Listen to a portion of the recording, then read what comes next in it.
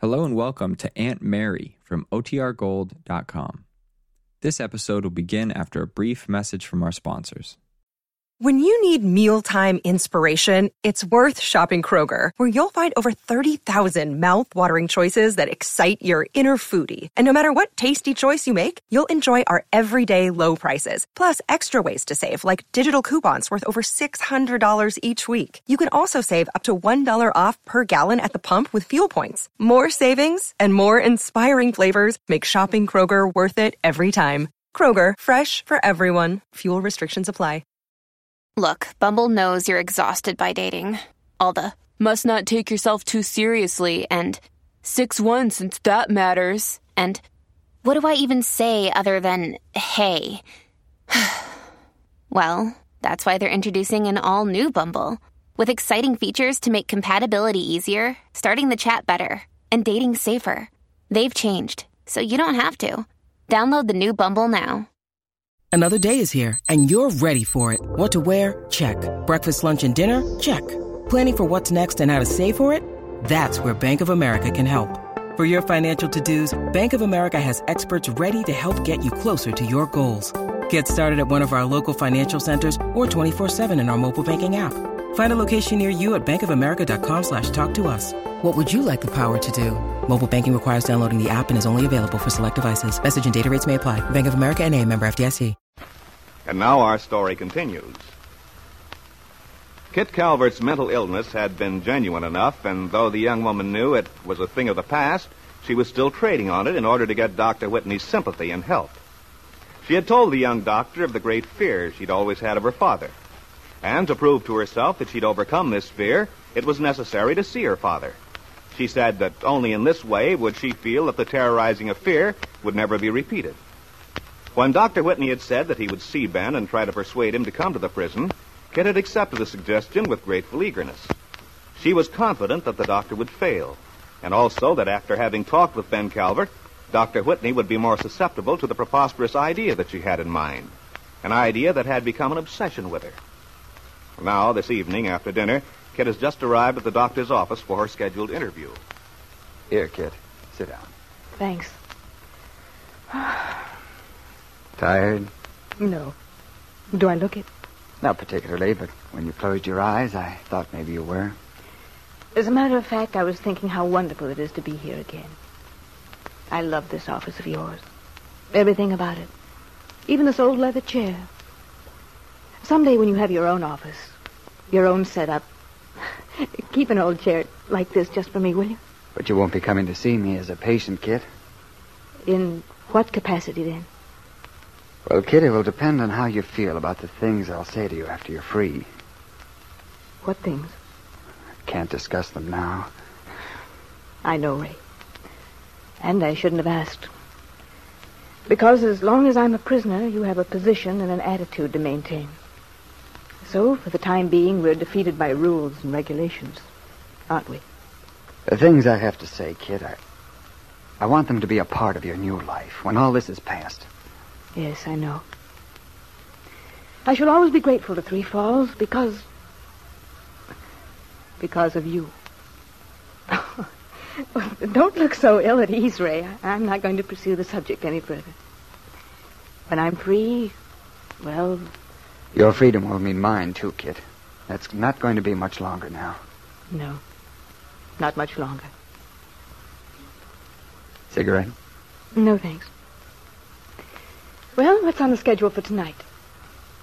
Well, first, how have you been feeling? Wonderful. I've never experienced anything like the past couple of days. What do you mean? What sort of experience? I've been happy, Ray. Really happy. It's an emotion I haven't known much about. The old fears that my life was beyond redemption, that I would fail as a person again when I'm out of here. Well, I don't believe I've had a thought like that even once. On the contrary, when I've thought of the future, it's been to look forward to it. I've even daydreamed. Good. What sort of daydreams? Oh, I've been thinking of things I'd like to do. Do you want to hear them? Oh, you'd better say yes, because I intend to tell you. Well, of course I want to hear them. Well, I've been thinking of how very much I owe to psychiatry. If I'd been born 50 or 75 years ago, the same things had happened to me, I wouldn't be sitting here talking about my life. I'd be finished as a person. Then I got to thinking about my childhood, those of all the women here. So many of them were maladjusted children in wretched surroundings. That's true enough. If I could start a clinic, one that would give psychiatric help to children... Oh, I know that such clinics exist, but there aren't enough of them. Lord knows there aren't. Would that interest you? Well, of course. But why? Because it would be your clinic. You'd be in charge of it. You aren't serious. Of course I am. But, Kitt, I'm not a psychiatrist yet. But you will be shortly. But don't look so flabbergasted, Ray. But I am. Have you any idea of what something like that would cost? Why, it would take a fortune. I haven't a fortune, not anymore. We'd have to raise some funds, yes. But my Uncle David Bowman is a very wealthy man. And I know he'd do it for me. Even if nothing comes of it, Kitt, the very fact that you're thinking this, that you aren't afraid to make plans for the future, that's wonderful. Why should I be afraid? Well, the last time we talked, don't you remember what you said? Well, of course I do. I talked to you about my father. You sound very unconcerned. I am now because you said you'd go see him. You said you'd get him to come here. I said I'd try, Kitt. And you won't fail. But... You couldn't. You see, you've got me to believe in you implicitly. You've come to represent all the hope I have. When you say you'll get my father to come here, I know you will. And I'm not even very frightened about the outcome because of the things you said. If I can just see him, prove to myself that he hasn't any power to hurt me, that I'll never be afraid of him again, then I'll really be all right. What's the matter? Don't you agree with me? Of course you'll be all right. But what? I've been to Wakefield, Kitt. You've seen my father? Yes, day before yesterday. I didn't think you were going so soon. I thought I told you. No, you couldn't have. You saw him? You haven't any reason to fear him, Kitt. He hasn't any power at all to hurt you. Besides that, he hasn't any desire to. You mean he isn't coming here? No, Kitt. And after having talked to him, I think perhaps it's better. Why? Because you could tell that I wouldn't come through? Because you knew he'd upset me, that I'd... No, that isn't it at all. Because it isn't necessary, Kitt. You may feel that, but I can't. A moment ago, you told me you believed what I told you. Yes, I do. But I can't believe you when you tell me that I won't be afraid again of my father. You see, he even got the best of you. It isn't a question of that at all. I know why he wouldn't come here. He hates me. Well, that's all right with me. But he deliberately refused to come because he knows he can make me suffer. He knows I'm afraid of him. He's just waiting till I'm out of here to start the whole thing over again. Stop it, Kitt. Stop it. Oh, it's no use, Ray. It was childish of me to daydream after all, wasn't it? No, it wasn't. Keep on thinking like that, Kitt. Making plans. I can't. All the logic in the world can't destroy the emotional feeling I have about my father. I have to see him to get rid of it. I've tried, you know I have. But I can't conquer it with willpower.